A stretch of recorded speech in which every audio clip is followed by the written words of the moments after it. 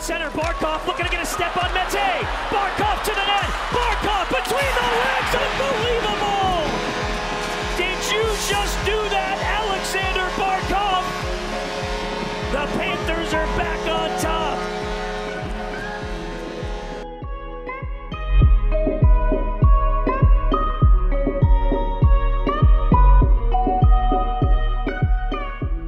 Hello and welcome back to the Florida Hockey Podcast. Justin Bedford alongside Noah Russo. Now, you've heard us talk a lot about DraftKings, the leader in daily fantasy sports, and how payday can come every day by entering their contests with huge cash prizes up for grabs. This week is jam-packed with action ranging from basketball to golf, and DraftKings has plenty of ways for you to have a front row seat to all of the action. Making a lineup on DraftKings adds excitement to every night and is simple to do. Draft your lineup and feel the sweat like never before. Every moment means more with a DraftKings lineup on the line. DraftKings has paid out over $7 billion to users across all sports and is the leader in daily fantasy sports, so there's no better place to get in on all the action. Now that you know how to play, download the DraftKings app and sign up using code THPN. New users will get a free entry with their first deposit. That's code THPN to get a free entry with your first deposit, only at DraftKings. Minimum $5 deposit required. Eligibility restrictions apply. See DraftKings.com for details. Noah, how you doing, buddy? I'm good. How are you?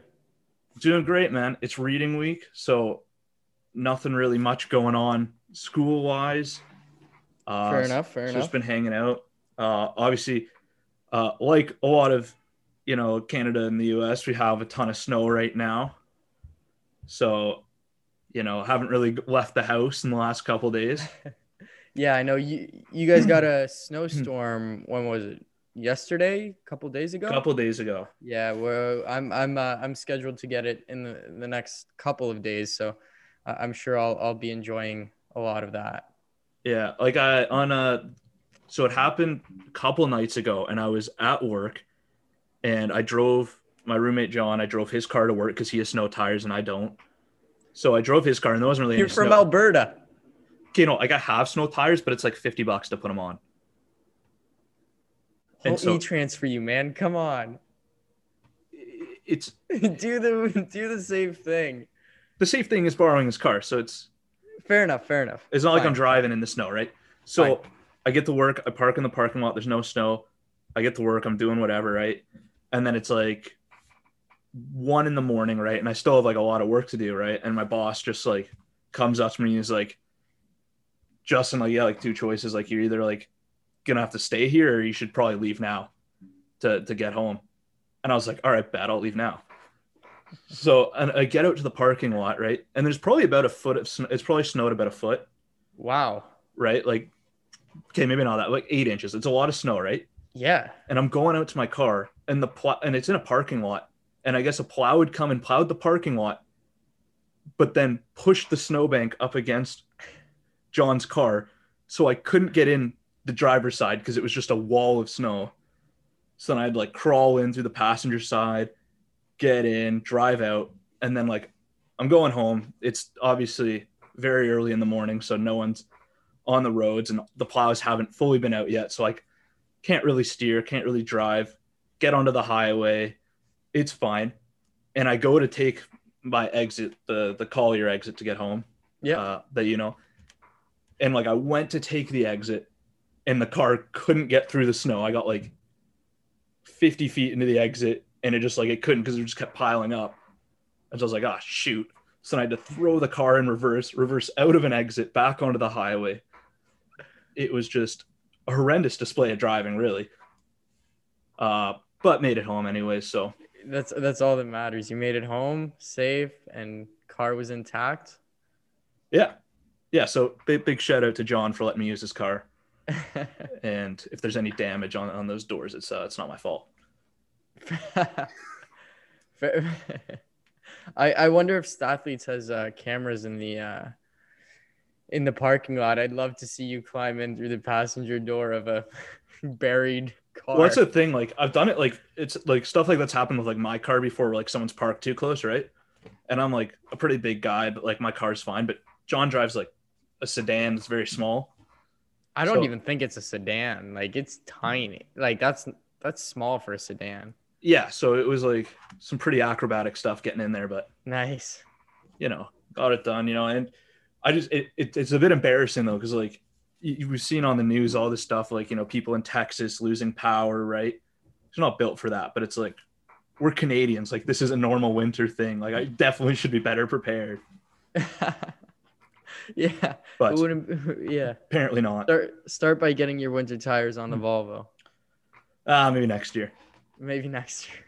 Well, that's the thing. Like I usually get them on. I haven't the last couple of years, but To be fair, I mean, where you live in St. Catharines, like realistically, how often would you would maybe need snow tires for what, like 2 weeks? yeah, and then it usually, because like when I'm back home in Alberta, right? You get them on like November, and you're set, right? And then the Yeah, snow obviously. could be there till April, so Yeah. you have to get them on. But here, it's like it's a bit rolling the dice. It's like, is it gonna snow? Is it not? And then it just gets too late in the season. Then it's like it's the end of December. It's like, oh, it's like halfway through winter. Like at this point, I might as well just not get them on, and then so that's where we're at. So dealing with the snow. Fair enough. The Panthers don't have to deal with snow. They do not. Well, they do on the ice, but that's usually taken care of. Yeah, man, they keep on rolling. Big 4-3 win in overtime today. Yeah. You watched the game. Tell us a little bit about how it went down. Yeah, so I know you didn't watch the game, and I'm sure it was a weird start time. It started at 5 p.m. Eastern time, right? It's a weird start time for a Wednesday. I like, it's a Wednesday. I don't even get it. I honestly, like, it completely slipped my mind that there was a 5 p.m. start today, and I kind of I was tail end of class. I have class from 6 to 8, and I was like, oh wait, like there's a game on right now. So caught a bit of the end of it, but you saw the majority of it. Yeah, so I saw the majority, and my kind of thoughts are, it seemed like in the first period, like for the most of the first period, like I didn't think they played poorly by any means, and they got some chances and they gave up some chances. I thought they did a really good job at defending the slot area, which has been an issue in years past and something they've definitely gotten better at this year, is, getting in the lanes, making sure pucks aren't getting through that area in front of the net. So they did that for most of the period, and then it was kind of just a little bit of a lapse at the end. Carolina gets 2 goals in, I think, 22 seconds, right? Which, here's the thing, like, in my mind, like, that can be pretty deflating, right? Like, you're 2 minutes away from going in the intermission at 0-0. Now all of a sudden you go in there and you're down 2. Like, that type of period can kind of be deflating for a team, right? When you're feeling okay about your game, but you're down 2. Yeah, I mean, whenever you get scored on, period, in the last 2 minutes of a period is pretty demoralizing, to be honest. That's when you got to be the most vigilant. Yeah. So I was feeling a bit nervous about that, because I just know how deflating that can be. Second period, they played fine, and I think that was when Huberdeau got his goal to make it 2-1. Overall, though, like, they kind of just looked a little bit tired, and I think that's just kind of a product of having 3 really tough games against Tampa Bay, right? Where those are important points, and they're working hard, and it just seemed like there wasn't a lot of gas in the tank for a lot of the guys that have been so good this year. And it was really the story of the game is it was the Jonathan Huberdeau show. Like, being honest, like, it was Hooby Dooby Doo time. Yeah, like he has the 2 goals, 1 assist, all 3 honestly like highlight reel plays, especially his spinorama assist across. Just that was pretty remarkable. Yeah, and like honestly, like, he could have had probably 4 or 5 points in this game. Like, he was that good setting guys up. So really just unbelievable game from him. I thought, like, yeah, without him, this game, they wouldn't have been in it. So just, yeah, unreal performance from him. And then obviously Lamico gets his first NHL goal, which wasn't pretty by any means. No, and that was a pretty weak shot from what I saw, Nedeljkovic did not look great. Well, how did he look in the entire game? It was really, it's tough because the Lamico goal wasn't great, for sure for him, but he made it was weird. Like he made some really good plays, some really good saves, and then there was a couple where like the Lamico goal where it just, you should save that as a goalie. But so like you kind of said it was a bit of like an all over the place game for him, and I think that's probably pretty accurate. So I mean, and he really couldn't do anything on the Huberdeau game winner. Like it was a breakaway. Yeah, like the 50, game winner, breakaway. That's the thing. Like Huberdeau's goal, breakaway, game winner, great. Huberdeau's first goal, unreal shot. Not much he can do there. Obviously, the Huberdeau assist across, nothing he can really do there. So, yeah, like really only the Lamico goal was bad. I mean, Nedeljkovic does have a point in blaming Jake Gardiner for that overtime winner. Because Gardiner comes in on the left side, decides that as soon as he passes the blue line, he's going to attempt a cross-crease pass literally to the other boards with two Panthers guys in between. It made no sense. Just vintage Jake Gardiner. Yeah, it's Toronto Jake Gardiner right there. That's exactly it. But we'll take it. Exactly. Take it any day. Barkov manages to intercept the pass, passes it up to Huberdeau, and the rest is history. Yeah, like it wasn't the prettiest win for the Panthers by any means. They wasn't their A game for most of the players. But you come out with 2 points, you got to be really happy with that. You're sitting first in the division. You look at the standings. They got at least 4 points on the teams that are in the 4th and 6th, and they have 3 games in hand. So in this position, what do you think of? I mean, we saw, was it on Monday that they played? Monday night they played the Lightning. Driggers in net. Today, after 1 day rest, Driggers in net again, and then they have another day rest before they have a back-to-back to Detroit. So what do you think kind of the mentality is there, having Driedger back-to-back? Well, maybe not back-to-back, but consecutive games versus pretty good opponents. What does that say about where Bobrovsky lies? I don't think it really says anything negative about Bobrovsky. I think it's more just a testament to the way Driedger's played this season. And I think that's what Coach Q said when he was asked about it. Like, Driedger was excellent in that last game versus Tampa Bay, and he was great again today. The first 2 goals were just great shots. One's a deflection. He made some big saves there, especially down the stretch in the third. Carolina had a really nice chance on the doorstep. So not just an excellent save from him. Surely we see Bobrovsky in either the first or the second against Detroit. Yeah, I imagine we see Bobrovsky in the first against Detroit, and then Driedger will come back in for the second. The goaltending is still kind of a bit of a question mark for the Panthers, in that it's a weird spot to be in when you have, and it's not as bad as last year, but Driedger's outplaying Bobrovsky right now, but Bobrovsky's getting paid a lot of money. He's supposed to be the guy. So it's not necessarily a bad thing that Driedger's playing, as well as he is. But I guess there's just a bit of uncertainty with that position.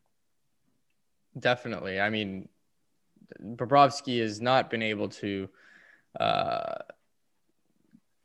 demonstrate consistency while in Florida, and Driedger's kind of showcasing that right now. So I think it's a very interesting situation, but at this point you're splitting starts between Chris Driedger, who's probably earning maximum $2 million. Yeah. And Bobrovsky, who's above 10. It hurts the wallet a little.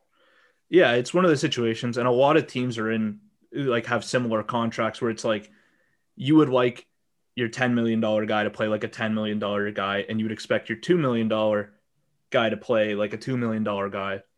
But, when Drieger's playing the way he is and Bobrovsky's not doing anything to show that he's better than Drieger at this point, it's hard. Like as a coach, yeah, of course, like and a GM, I'm sure it's frustrating to pay a guy that much to not be your best, goalie and to be what you're paying for. But you have to make decisions that are going to help your team win in the short term. Like that's what it's all about. Definitely. Especially in a season like this where like there isn't a ton of opportunity for player movement and stuff like that, just with all the different restrictions. Like we've seen a little bit of movement. Obviously the Laine and Dubois trade was kind of forced by the players. We saw Alex Galchenyuk get bounced up to Toronto. That was an interesting move. But yeah, it kind of just makes it a bit more challenging for teams to go and address certain issues that they might have. Like I'm sure there's lots of teams looking for goalies and looking to upgrade certain areas. But it's not easy because a player, if he comes in, he's got to quarantine for 7 days, 14 days, they're going to miss 3 or 4 games, maybe even 5 games. That's a tenth of your season where you're basically just hoping, like you're just kind of waiting. So I don't know. Yeah, it's weird this year. It really is. And I looked it up. Chris Drieger's getting paid $850,000. So bargain. Basically, well, yeah, first of all, absolute bargain. We should have included him in our best contracts in the NHL last episode, but he's getting paid less than 10% of what Bobrovsky's making. Yeah. It's I think, literally. Yeah. That's what the numbers are saying. I think you can look at it like that. But if you look at it more in a way when you say, hey, we're spending $11 million on our goal for our goaltending, right? And you have that whole like goaltending ensemble with like the 4 coaches that you just hired this season as well. Yeah, the dream team. The dream team. Yeah, but it's like like there are other teams paying that much or more for goaltending and not had the same like. Yeah, if you just look at the positionality of it and say, hey, they're spending, $11 million for, decent enough goaltending, right? Like it's a lot of money, but if you look at it that way versus we're paying Sergei Bobrovsky $10 million, I think it eases up the fact that Drieger makes that little. Like you look at San Jose's paying that much, I think, for their goalies. Yeah, that's not going great, is it? No, right? Montreal is paying more, but they've had great goaltending. Yeah, I mean, Jake Allen's been fantastic for Montreal. He kind of makes you – they were kind of in a similar situation before the win against Toronto where kind of Jake Allen was outperforming Carey Price. Yeah. Yeah, so I think if you evaluate it on a positional level – obviously, Vegas as well is in that mix, but Robin Leonard gets injured, and now it's kind of falling on Marc-Andre Fleury to pick up who's been great. Fantastic. Yeah. So, yeah, I think when you just say – when you don't look at it as $10 million for a player, you look at it at the position of this is how much we're spending on our goaltending. It's not great, but it's not as bad, especially when you consider that goaltending, for the most part, hasn't really been an issue for the Panthers this year. To the same extent as it was last year. And I think that's credit to the goalies, but also credit to the defense and this roster construction that was put together by Bill Zito. Yeah, well, couldn't agree more. It's going great so far. Yeah, which brings me to my next kind of thing I wanted to talk about. We're at the quarter mark of the season right now, I think, if that math checks out. Obviously, Panthers sitting first in the division. What are your thoughts on just the team so far, what you've seen from them? Do you think they're, are you comfortable calling them contenders? And then the next part of that would be, there's been a lot of high hopes for the Panthers for the last couple of seasons, a lot of excitement, and they've kind of flopped. This year, it seems like the expectations are lower and the team's vastly outperforming them. What do you think's just made that difference? I think there's a lot of factors. Obviously, guys who like, I can't speak enough of what Carter Verhaeghe's brought to the table. Like, this is a guy who probably wasn't even supposed to play for Tampa last season, manages to carve out a spot in the playoffs, wins the cup, and comes into Florida, or I guess Sunrise, because he was already in Florida. Yes. And he's a first liner. Like, what he's been able to demonstrate, I think, is amazing. Obviously, the Anthony Duclair pickup, fantastic. Gets his first goal against Tampa earlier this week. Yeah. Great goal, by the way. Amazing fantastic. goal. Yeah, I remember you texted me right when it happens because I wasn't watching the game. I was at work. Well, I can never tell. I can't keep track of your schedule, so I'm not sure if you were working. And I just texted you. I said Anthony Duclair is a guy. Yeah, so I think I inferred from that he had done something nice. He's been amazing. I think even though like it hasn't exactly shown 100% on the score sheet, he's creating opportunities out there, and I think that's awesome. Obviously the defense is doing its job, and then Drieger obviously getting more starts than he was probably anticipated to. I think that everyone can agree that 14 games in, we didn't think that Bobrovsky would have 7 and Drieger would have the other 7. I think that's not what we thought was going to happen. And the fact that he's been able to play this well is awesome. That being said, you mentioned, are we putting them as contenders? Yes. I'm saying pump the brakes a little. And this was the same as at the beginning of the season. Fully, like, the expectation is to make playoffs. Yeah. Right. And we all know that, like, once playoffs comes around, you never know what can happen, right? And that's why I'm hesitant to call them contenders, because I don't see the Panthers as really having like such a dominant team. Like, I'm not sure, because obviously when Tampa comes back, if he's healthy, Kucherov is going to be on that roster for playoffs.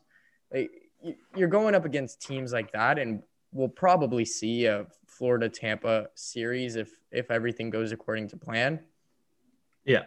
Like, I just can't see myself putting them down as contenders for the cup. I can see them as being a competitive playoff team, but I wouldn't label them as contenders. All right. Yeah, for me, like, and it's only the quarter mark of the season, so it's still very, very early, right? Would I call them contenders? I think they're borderline. Like, it depends on what you would like, how you say like a contender. Like, are they in the same stratosphere as Tampa, Colorado, Vegas, let's say Toronto, just for fun because they're in a weak division? Would I say they're on that level? No, but I think they're right there in that group that's right below those teams. And the thing for me is, there's sometimes like when a team does well, but then, like, they're getting the wins and stuff like that, but then you start to really dissect their game and watch it, and it's the perfect example for this. Buffalo Sabres. That's exactly what I knew say. it. It's exactly what I was thinking. Exactly. We're both thinking the same thing. Yeah, where it's like, you look at the Buffalo Sabres. What was it, like 2 years ago now? The last 2 seasons games. It was just the last 2 seasons, not this year. Buffalo's gotten off to a really hot start, right? And everyone's like, okay, this team's coming out of it, right? But then, like, if you watch them play in that span, you're like, this isn't a dominant team by any means, right? They're not playing that great. They're bearing their chances, right? Getting a little puck luck here or there, but you wouldn't say that that's a team that deserved to be as good as the results were there, right? And I know we're using the Buffalo example because it's easy to pick on Buffalo. So easy, and I love it. Yeah, right? So it's easy to do. Jeff Skinner, like, it's super easy to pick on them. But the thing to me is, like, the results are there right now for the Panthers, but when you watch the games, like, they're very competitive in every game. It's a team, I think, that's working a lot harder than we've seen in years past, right? Like, even when they're losing, even when they're winning, the games aren't becoming too one-sided in either direction. Mm-hmm. So, like, I think, I don't think. But you want to know what? Like, the fact that they beat Tampa twice out of 3 games, like, I think that kind of that's the proof. Right? Yeah, like we said, we were going to learn a lot. Evidence. We were going to learn a lot about them in this stretch, right? That's what we said. This 11-game stretch with a couple against Detroit thrown in there, that we were going to learn a lot about them. And the way the schedule has worked out this season is that a lot of matchups you're playing, you know, back-to-back 2 or 3 games against a team. So it kind of is like a mini series feel, right? And it's, you know, they come out with the 2 wins against Tampa Bay. And of course, Tampa Bay, they're missing Kucherov. But, you know, I feel comfortable saying, like, they can compete with that team. Can they beat them in a 7-game series? I don't know. But they can compete and be competitive with them. And I think that's the important thing to take away from that.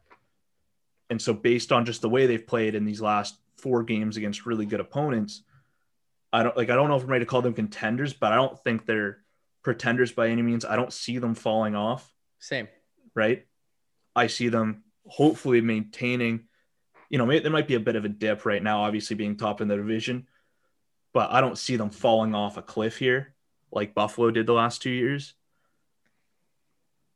Yeah, no, definitely not. I think that I could envision or, you know, like predict maybe a small dip. That wouldn't surprise me, but fully expect them to make the playoffs at this point. I think they've proven a lot of people wrong, and I still don't think they're getting the recognition they deserve. Absolutely.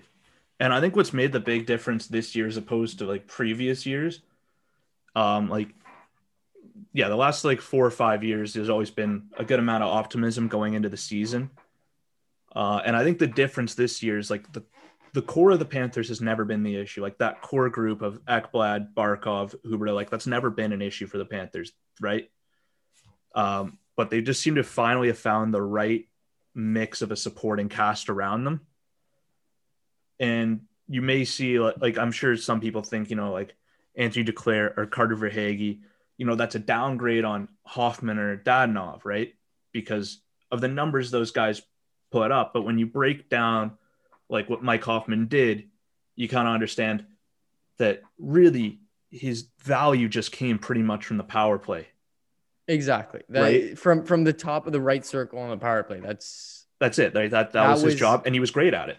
He was. But he scored an overtime winner with St. Louis a few nights ago against I think it was Arizona. They played Arizona like 7 straight. Yeah, it was the last game of the 7-game series, I think. Like that's what he does. He has a missile of a shot. Yeah. But it's definitely not irreplaceable. And if you can replace it with more all-around depth, like I definitely think that, I mean, Carter Verhaeghe and Anthony Duclair definitely have more like defensive ability and better skating, you know, a ton of things that Hoffman didn't have that might compensate for the fact that they don't have that absolute piss missile of a wrist shot.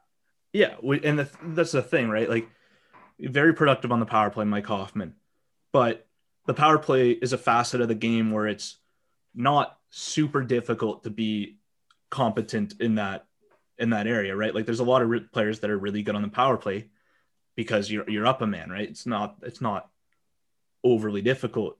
But the reality is the majority of the game is played 5-on-5, and you need guys to be productive at 5-on-5, and that's what Duclair and Verhaeghe have brought, right? Even if, you know, the puck's not always going in for them, they're getting to the right areas, they're hunting pucks, you know, they're getting open and getting some really good looks. And I think they've done a better job 5-on-5 than what we saw from Mike Hoffman. Now, Dadonov was another player who is, you know, a great 5-on-5. He's a pretty good 5-on-5 player. Yeah. But is the gap between him and Verhaeghe, is that like a $4 or $5 million gap? I don't think it is. And so how can you really argue with what the new guys have brought for the price they've come in at. It's exactly. I mean, and the Panthers save money. We'll give the credit to who deserves it, and I think that's Bill Zito. Like he's definitely come in, he's implemented his system, and it's working. Yeah, no, it's worked out really well so far, and we were excited when they brought in Bill Zito, and we liked a lot of the moves he made in the offseason, specifically the Mike Matheson deal. We won't really give him any credit for the Duclair signing because I think we had a lot to do with it. But yeah, that one you could toss up for debate. Yeah, for sure. The other deals, I mean, the Mike Matheson for Patrick Hornquist, what a fantastic move. Yeah, Patrick Hornquist has just been exactly what you wanted him to be for this team, and to bring in an asset like that while giving up an asset that I think a lot of people see is having negative value, just an excellent piece of business. 100%. I can't argue with that. And Matheson was already injured this season. 6 games, 1 assist. Like, I don't even understand. Like, I think Pittsburgh and JR, I mean, he's gone now. Obviously, hate to see it end like that between Rutherford and the Penguins, but there were some questionable moves that he made before that. And I think the Matheson trade was one of them. Yeah. And I mean, a part of me doesn't want to be like too critical of the moves made this offseason just because it was such an abnormal offseason for a lot of teams. Right. And so like, yeah, was that a great move for them? No. Did they overpay for Kasperi Kapanen? Yes. Especially when you see what some other players went for later in the offseason when teams were just trying to dump cap, and Toronto was a bit handcuffed too. I mean, full credit to Kyle Dubas. He's definitely it's you don't really mention him and losing a deal in the same sentence. And I think credit where credit is due there. But yeah, no, I mean, Rutherford immensely overpaid for Kapanen, who's having an okay season so far. He's not producing for the amount that the Penguins gave up. Yeah. And yeah, it just seemed like too much. I've never been a big Kapanen fan, so hard to really say. I wouldn't have given up that much for him, that's for sure. Sorry, you go. Just one more thing on the Kapanen trade. They knew Toronto was desperate for a first rounder. Yeah. Like that was they didn't have one. And I mean, they gave them a pretty decent one for Kasperi Kapanen. I really think there was a screw loose in there. But I think it's just, a misjudgment of the power dynamic and leverage of that whole process. Like Toronto was a team without a first, strapped to the cap. And you said, hey, Toronto, we'll help you with your cap, and here's a first round pick. Which realistically, Toronto did not get harmed at all by losing Kapanen.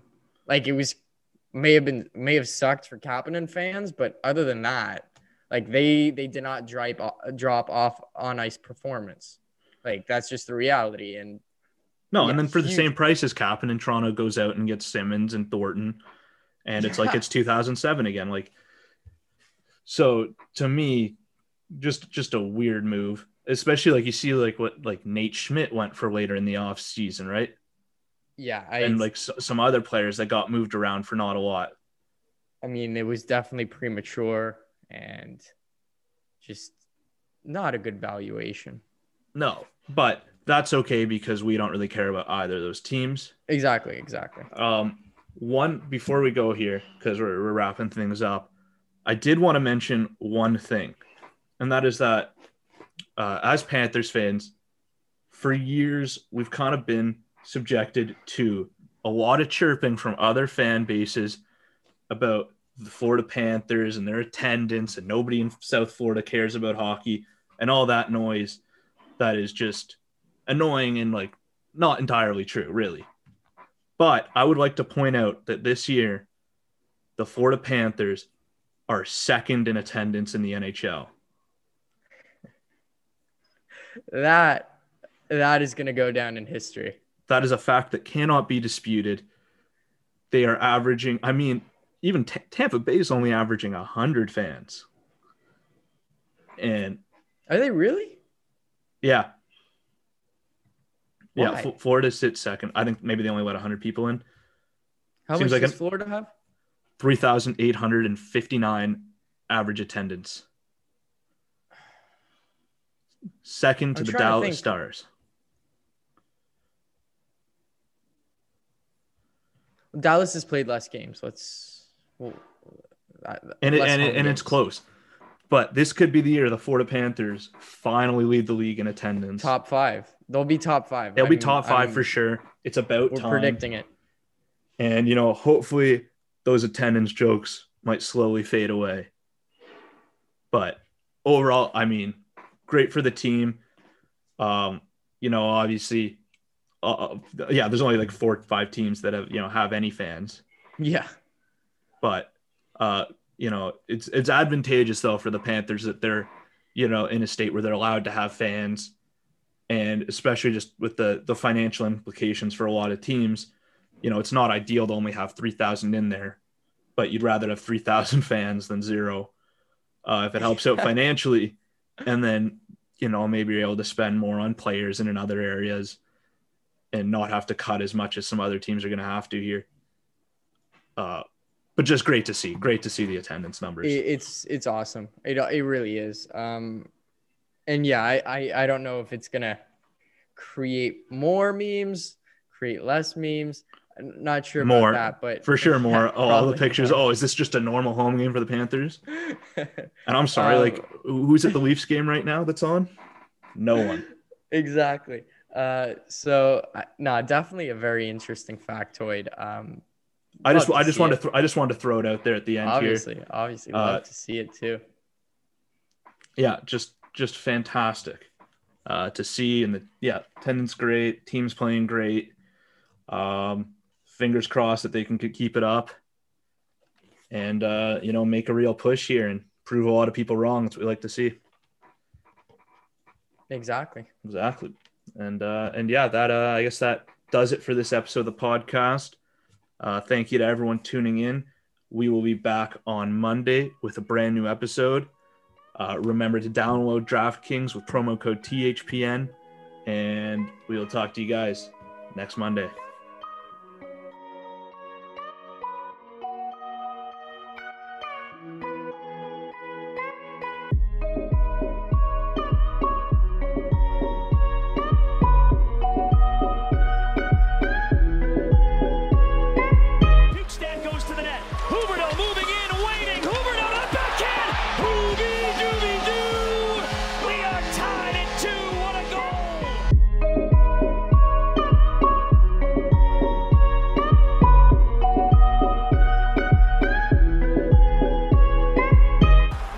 Center, Barkov looking to get a step on Messi.